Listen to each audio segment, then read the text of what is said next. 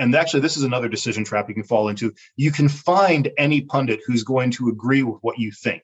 And this, of course, leads to a huge amount of confirmation bias in decision making.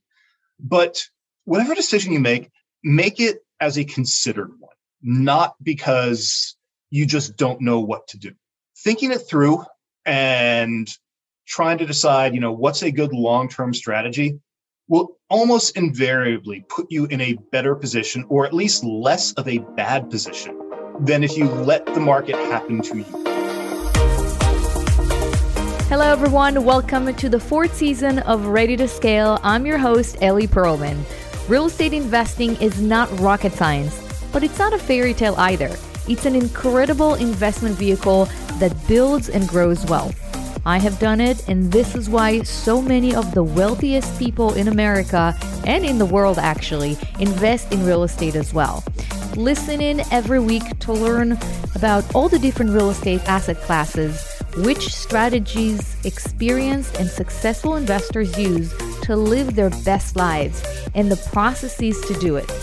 Don't reinvent the wheel. Just listen in every week to grow your knowledge along with me and to move your finances to a place where you can live an extraordinary life. This show is sponsored by my company, Blue Lake Capital, where we help passive investors grow their wealth through large multifamily investments and funds. To learn more about my company and invest in with me, visit www.bluelake-capital.com. Welcome to Ready to Scale Season 4. Let's get started.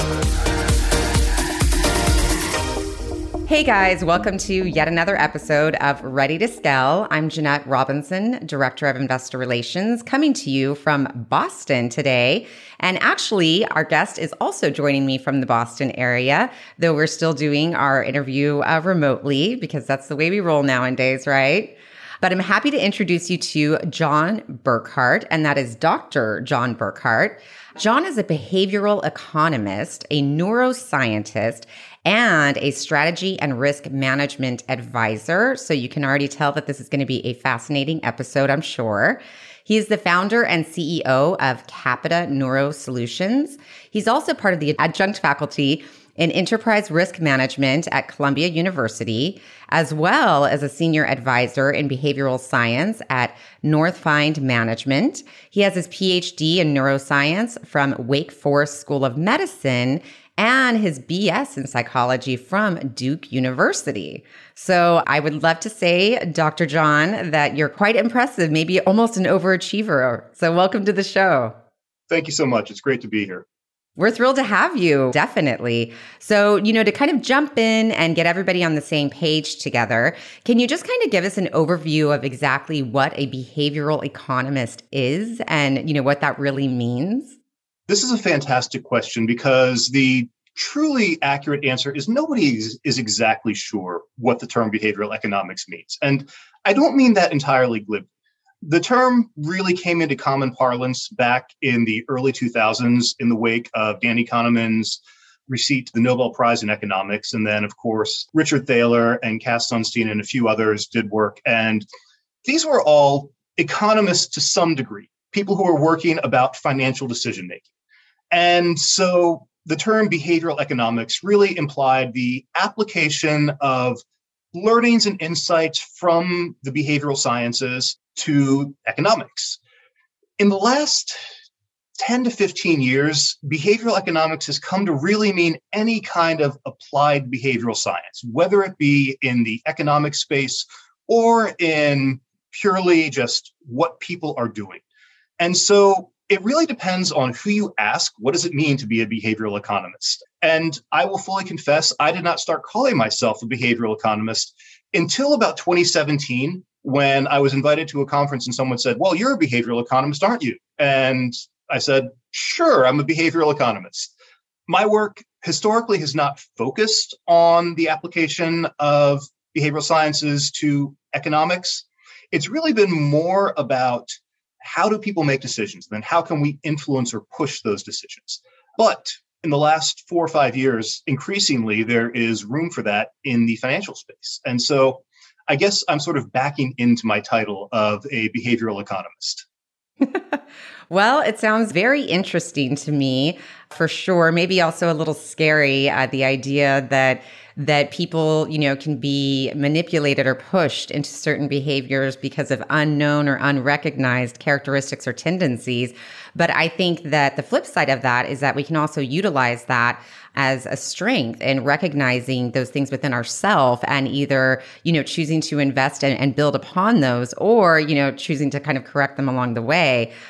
So to that note, I think, one of the first things I would really appreciate your insight on is, basically looking into the mindset of investors, right? So I'm very curious, from a psychological standpoint, what attributes you would say that are typically found within an investor mindset that are unique to maybe, other people in the general population?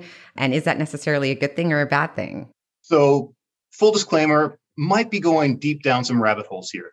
I'm not certain there's anything that's specifically unique to the investor mindset. I think it's more a direction of many of the intrinsic and inherent decision-making architectures that all humans have. And for whatever reason, whether it be because of natural inclination or because of exposure or happenstance of life, people tend to become directed in this area of investing behavior. One of the things that is really important to sort of lay as a foundation here is that most of the decision-making and judgment processes that we have are pre-conscious. We're not aware of them. We like to think that we are in firm control and have complete autonomy over all of our decisions. And the simple truth is probably 80 to 90% of the decisions that we make on any given moment are things that we are not consciously aware of. That's not to say we're purely stimulus response organisms, but a lot of the choices we make, we're not even aware of them as we make them. We may think we are, but in many cases, we're actually telling ourselves a story after we have already made those decisions.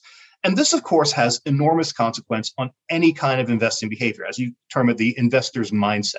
We have to remember that all of these decision-making tools we have are evolved in a very different context. The brain is an organ. And as is the case with every organ in our bodies, it's been subject to evolutionary pressures. And the primary imperatives we have are to survive and to reproduce. And these are very binary outcomes. These are things that happen or they don't. And there's not really an imperative on optimization. There's not really any import on gradation or degrees of success because you either survive or you don't. You reproduce or you don't. And so our natural tendencies for decision-making are built around these sorts of binary decisions and making sure that we are in a position to do so again tomorrow. Why am I going down this rabbit hole to talk about the investor mindset?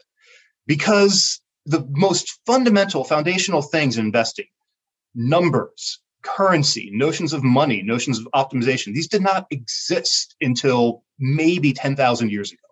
We're not built for them. And we find ourselves trying to make decisions that we're not really built to make.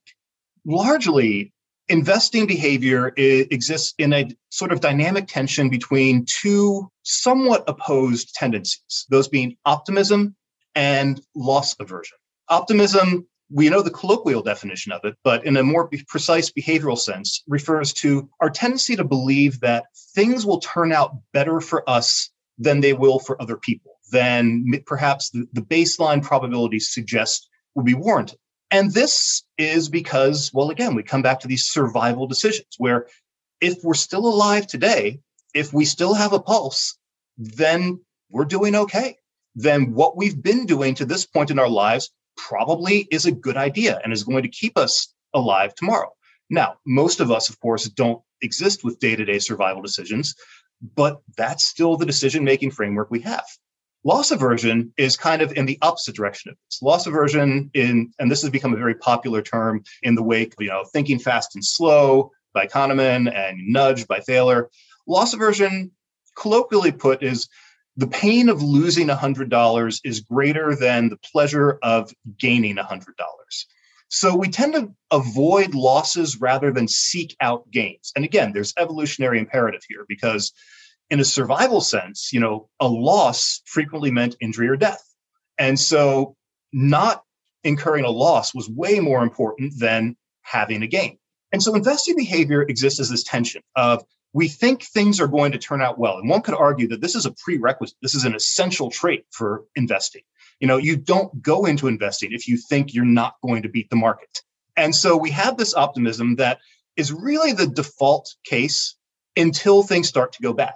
And then we start going into our loss version, contract and make sure we minimize our losses. Now, unfortunately, because these are not targeted towards optimized outcomes or figuring out what's the best financial strategy, this can put us into really problematic positions. Optimism can lead us to overextend ourselves. If we think things are going really well and we think that, we are less likely to have a negative outcome, we can tend to put more assets into a particular cause or chase after long shots. And then loss aversion, when things start going south, we don't want to ride it out. It's like, okay, I should sell now, minimize the amount of loss that I have, get out while I can. And of course, these two outcomes of optimism and loss aversion are the worst things you can do. And this is why we say, why everyone says for so long, you can't beat the market. This is what, if invest in an index fund, don't ever pull anything out and you'll do better than if you try to play it yourself.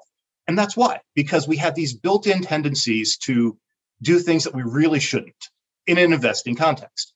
And so this is the background. This is the basal mindset, for lack of a better term, that we all deal with. I want to emphasize this is not a particular form of dysfunction. This is not a particular class of people. This is what we as humans are stuck with because 100,000 years ago, this kept us alive. And any sort of investment strategy that we have to pursue needs to account for and mitigate against these tendencies. Now, that was a very long-winded sort of exploration of a few different concepts, but does that get at what you were asking around? Yeah, no, actually, it's fascinating. It's even more interesting to me now because, there's kind of a couple of different thoughts that I had as you were sharing all of this.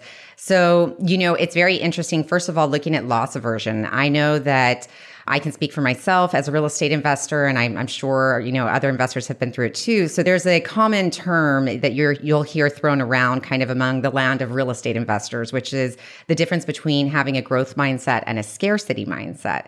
And, one of the initial hurdles that I think the vast majority of investors have to get over when they're kind of early into their investing career is basically what we would coin the scarcity mindset. It's the fear of loss, right? It's the fear of losing. And so it's very interesting to hear you basically kind of talking about the same thing, but we're using different buzz terms, to address it, because it is one of the very first things that I learned, personally, and I'm sure that other investors have too, that you have to shift in your mind, because when you operate from a place of fear, there never is gain, there never is progress. And so at a certain point, whether it's what we call an appetite for risk or anything else, the reality is that you have to make a conscious decision to get uncomfortable, to push yourself out of the safer choice, which is I would rather save all my money and hide it under a pillow than potentially lose it, in order to recognize kind of greater goals. And so, it's just really interesting to hear you talking about this from at least, your standpoint. And I think one of the other things too that kind of, went off kind of in my mind is a little bit of the difference between risk appetites. So for example, typically it's generally believed that, that people that are really active in, say, the stock market and securities and things along those lines have a different appetite for risk than a traditional real estate investor. Traditionally, real estate investors are more conservative. That's why they're not playing the market. Or if they are, it's a very small percentage of their portfolio. The majority of it is still real estate, because some would say that it's not as, as high reward as potentially, getting into the stock market can be. It's also not as much risk, so it's more of a conservative play that I think is, kind of that sweet spot between maybe our need for survival, and our aversion to loss. So just really interesting, kind of looking at it from the different angles and taking it all into account into how it all kind of melts together.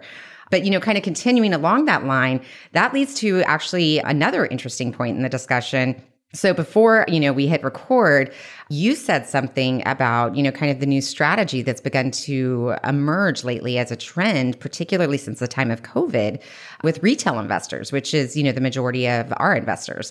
And, you said that basically the strategy became playing to the players instead of to the market. So I thought that was really interesting. And I would love to hear you expand upon that, as I'm sure our listeners would also. So what do you mean by that? Sure. So as you and I discussed prior to hitting record, my own area of focus has primarily been stock markets, but much of this is really generalizable to any sort of market, whether it be real estate, private equity, foreign exchange, what have you. The COVID time has been, I always have to caution myself with how I phrase this. As an academic, I say COVID has been a wonderful time for naturalistic real-world experiments. COVID's horrible. We all recognize this. But it has produced some behavioral extremes and some very odd constraints that have given us some fascinating windows into what people do and do not do or make decisions around, and what sort of constraints or opportunities can emerge when we upend our assumptions. Whether you support or oppose or maybe not oppose, it's of course it's come and gone, but think the CARES Act was a bad idea. It is inarguable that it introduced an enormous amount of cash into the pockets of the average American. And while historically investing across all different domains, stock market, real estate, private equity, has really been largely institutional, during the COVID time, because of a combination of both influxes of cash and a lack of really anything else to do. And there are some interesting dynamics around potentially sports gambling as well, but that's its own conversation. And the loss of well, actually, let's talk about that, because this really does play into it.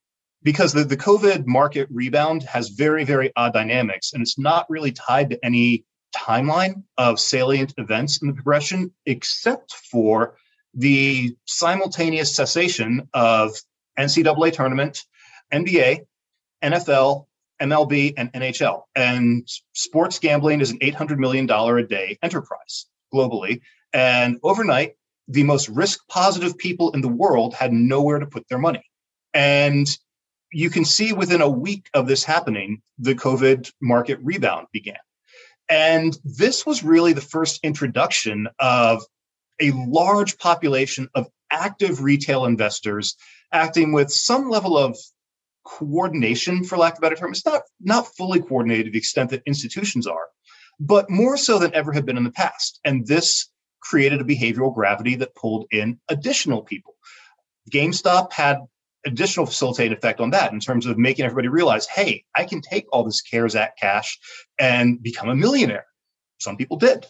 Mm-hmm. A lot of people lost everything. But basically, all of this aggregated to create a scenario whereas historically, retail investors have not mattered in the overall movement of markets, they're still not the primary force and probably never will be, but they've introduced a level of behavioral volatility that has never existed before.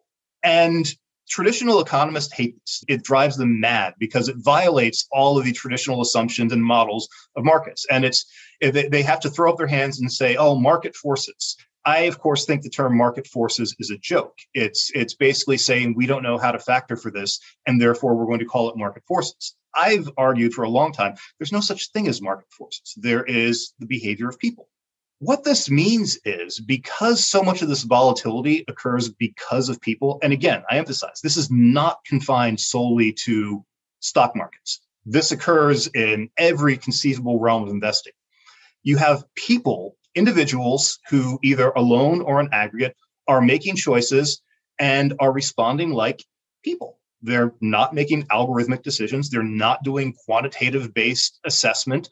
They're looking at what happens day to day, in some cases moment to moment, and they're responding with this loss aversion, with this optimism. And if we want to go really deep down the rabbit hole, with dopamine fluctuations based on withdrawal and craving. That's probably its own conversation. And this means that you don't necessarily need to track what is the market going to do. Yes, as a long-term strategy, that is the optimal way to go. That will keep you largely safe, that will keep you beating inflation. But in short term, you can beat the market reliably based on identifying behavioral fluctuations by understanding what are people going to do when some sort of precipitating event occurs. The challenge, of course, is this is not something you can reliably do day to day. You need to wait for these crux moments, and you can't necessarily predict when they're going to occur. For example, monkeypox would be such a crux moment where all of a sudden the dynamics change, introduces a level of uncertainty and a shift in the rules where what people are going to do and how they're going to respond is actually pretty predictable. And you can make plays around that will give you a good short-term success. Now, this is not a long-term strategy, but it means that in punctate iterations, you can win. You can beat the market. And this is what I mean by playing the players. When I invest and when I work with clients, we don't look at what are the long-term market trends. We have a general sort of background, largely conservative defensive strategy for the majority of assets. And then we have a reserve for, we play this when opportunities arise. And we're looking more for when are people going to do something silly. I'd say that to be really to draw attention to it. I don't necessarily mean silly or stupid, but it's a good way to remember it. When are people going to do something that is not predicted by market models? And those moments are when you can really just jump in and win. And that's what we mean by playing the players. Fascinating. Very interesting and difficult to do, I'm sure. Requires a fair amount of active day-to-day assessment because these opportunities pop up and you can't plot them out. You have to move on them, within a day or two because behavioral gravity kicks in. The rest of the market catches up. Yeah, no, it's extremely interesting. It actually makes me think of a time during COVID, early on in COVID, the vast majority of the major players in investing, if you will, were really sitting on the sidelines for a little while, just kind of trying to figure out, okay, what's going to happen, watching, waiting, what should our next moves be? And we at the time acquired a pretty large and significant asset. And, some might have viewed it as a gamble, and it was a gamble. And it was very interesting to see how it played out because at the time, the concerns and the fears that a lot of people had were that no one was going to pay their rent. I mean, evictions were being held. So, the idea or the fear was that properties were going to fail and not be profitable and that it was, just going to be a really difficult time to be a real estate investor. And instead, the opposite happened of what people actually were afraid of and what they predicted, was going to be the outcome of it, which was instead, much to everybody's kind of shock and amazement, honestly, even our own, people began to invest more into their housing. We started to increase rents at astronomical rates. And portions of that was actually not by our own hand, but actually by that of the tenants. We gave people the option, hey, since you're spending so much extra time in your apartment, do you want us to upgrade it and increase your rent now? So you can kind of have like a nicer setup while you're riding through this whole remote new lifestyle of yours, or do you want to wait? And we were shocked. People were like, no, go for it. So we weren't even raising the rents on them per se. They were doing it to themselves, but this was a whole trend of behavior that I don't think people anticipated. And it was interesting because, it wasn't necessarily that we predicted that. It just frankly turned out, a little bit better than even we thought it would. So it's just interesting. People are incredibly unpredictable. And I find, kind of this particular field that you're in to be very interesting because I'm sure that you probably don't think they're incredibly unpredictable, whereas, me, the layman, I do. But on that note, given the current kind of economic season that we're in, right? It's a very strange place to be. It's not necessarily a buyer's market. It's not a seller's market. Half of us think we're in a recession. Half of us don't. We've got all these contradicting factors, that everyone's looking at. What would you caution investors to be aware of in kind of their own minds, or behaviors, rather conscious or subconscious, when being thrust into periods of uncertainty like this? I love how you concluded that question with uncertainty, because that really is the driving factor. One of the foundational observations in human behavior is when we aren't sure what the correct choice is, when we're not sure what the correct path or behavior to partake in is, we tend to not make a decision. As I like to say, we punt on making the decision. We just don't make a call and keep doing what we're doing until we have greater clarity or something forces our hand in one direction or another.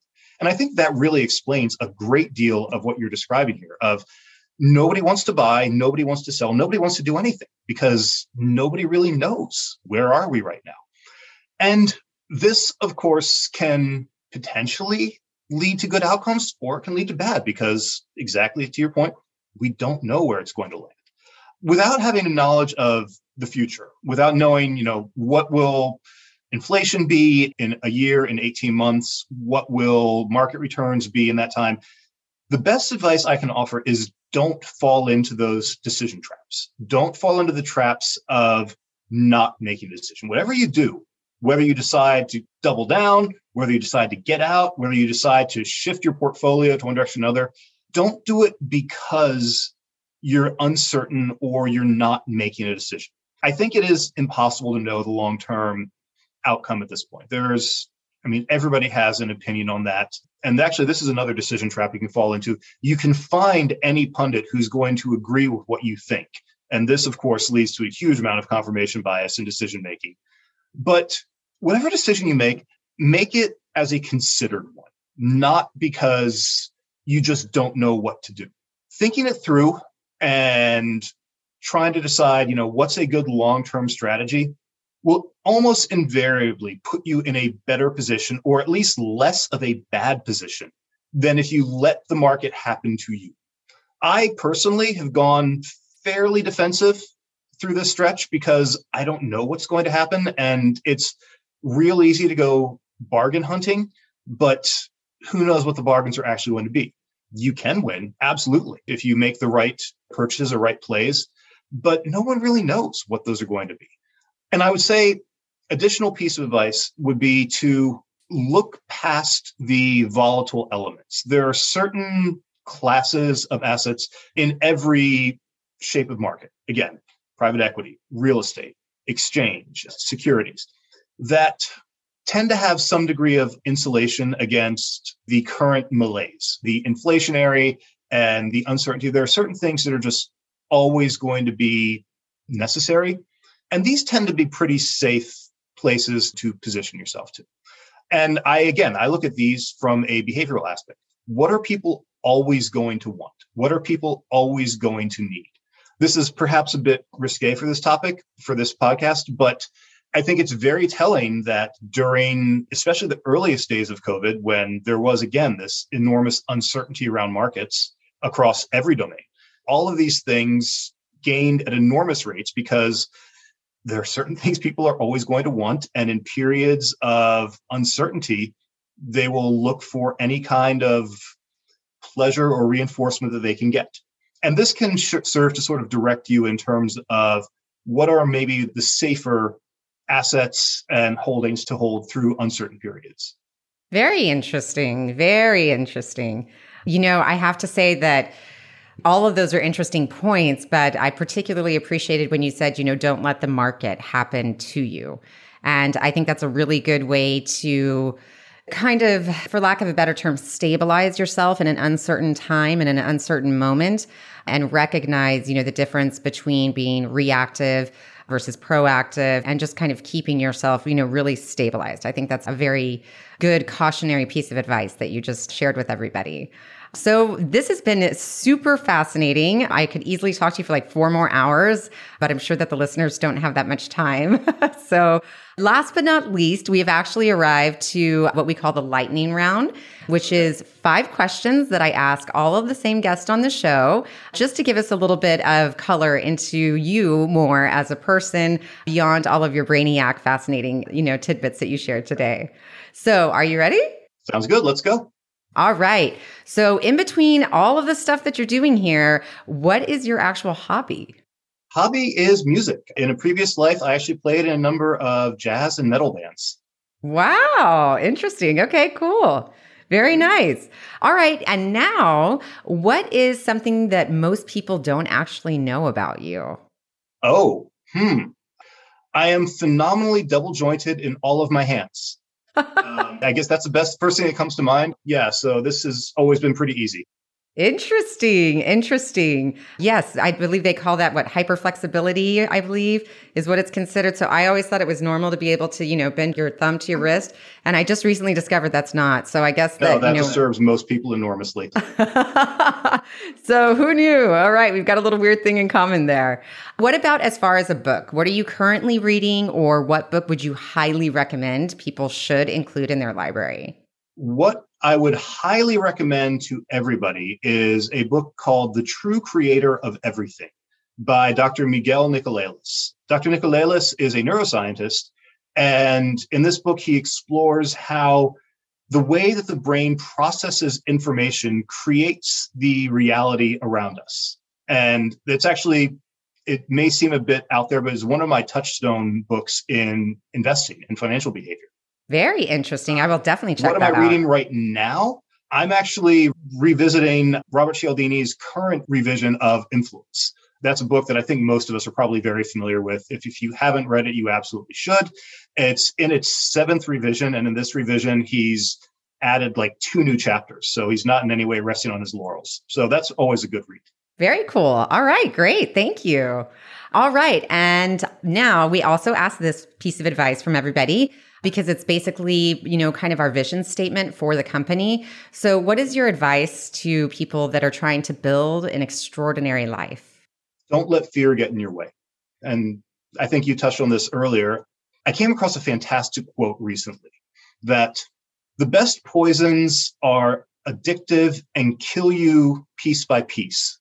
The meta poison is comfort. Wow. Very interesting. Very interesting. I do actually definitely appreciate that. Like I said earlier, the idea of getting comfortable with being uncomfortable and doing it to yourself on purpose is not, kind of a normal way of thinking per se. It's kind of a foreign way to go about things. So I can definitely appreciate that. Very cool. Nothing interesting happens where you're comfortable. Couldn't agree more. Could not agree more. Awesome. All right. Well, Dr. John, where can people contact you if they'd like to get in touch? So as you mentioned earlier on, I am the CEO of Capita Neurosolutions. You can look us up at capitaneuro.com, CAPITANEURO.com.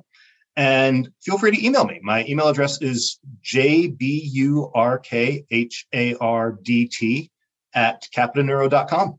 Perfect. All right. And guys, we'll be sure to include that in the show notes, just in case you didn't have a chance to jot that down. So, John, I can't thank you enough for coming on the show. This has been super interesting to me. I really do wish we had longer to discuss it all, but I think that hopefully the listeners have definitely found this to be also thought-provoking and hopefully actually a little bit encouraging and inspiring too, as we all try to figure out kind of how to navigate some of these unknown waters right now against, kind of the challenges that exist. And sometimes they might actually be ourselves.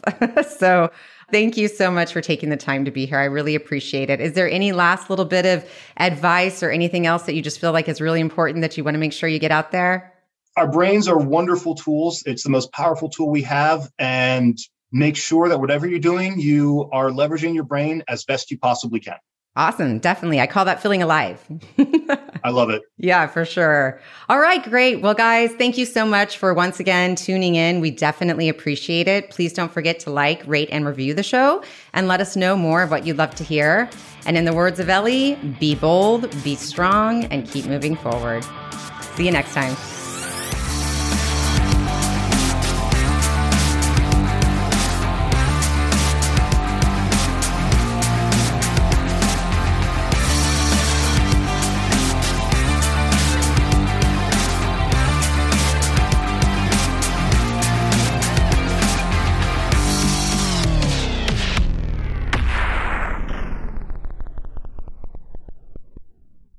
This podcast is a part of the C-Suite Radio Network. For more top business podcasts, visit c-suiteradio.com.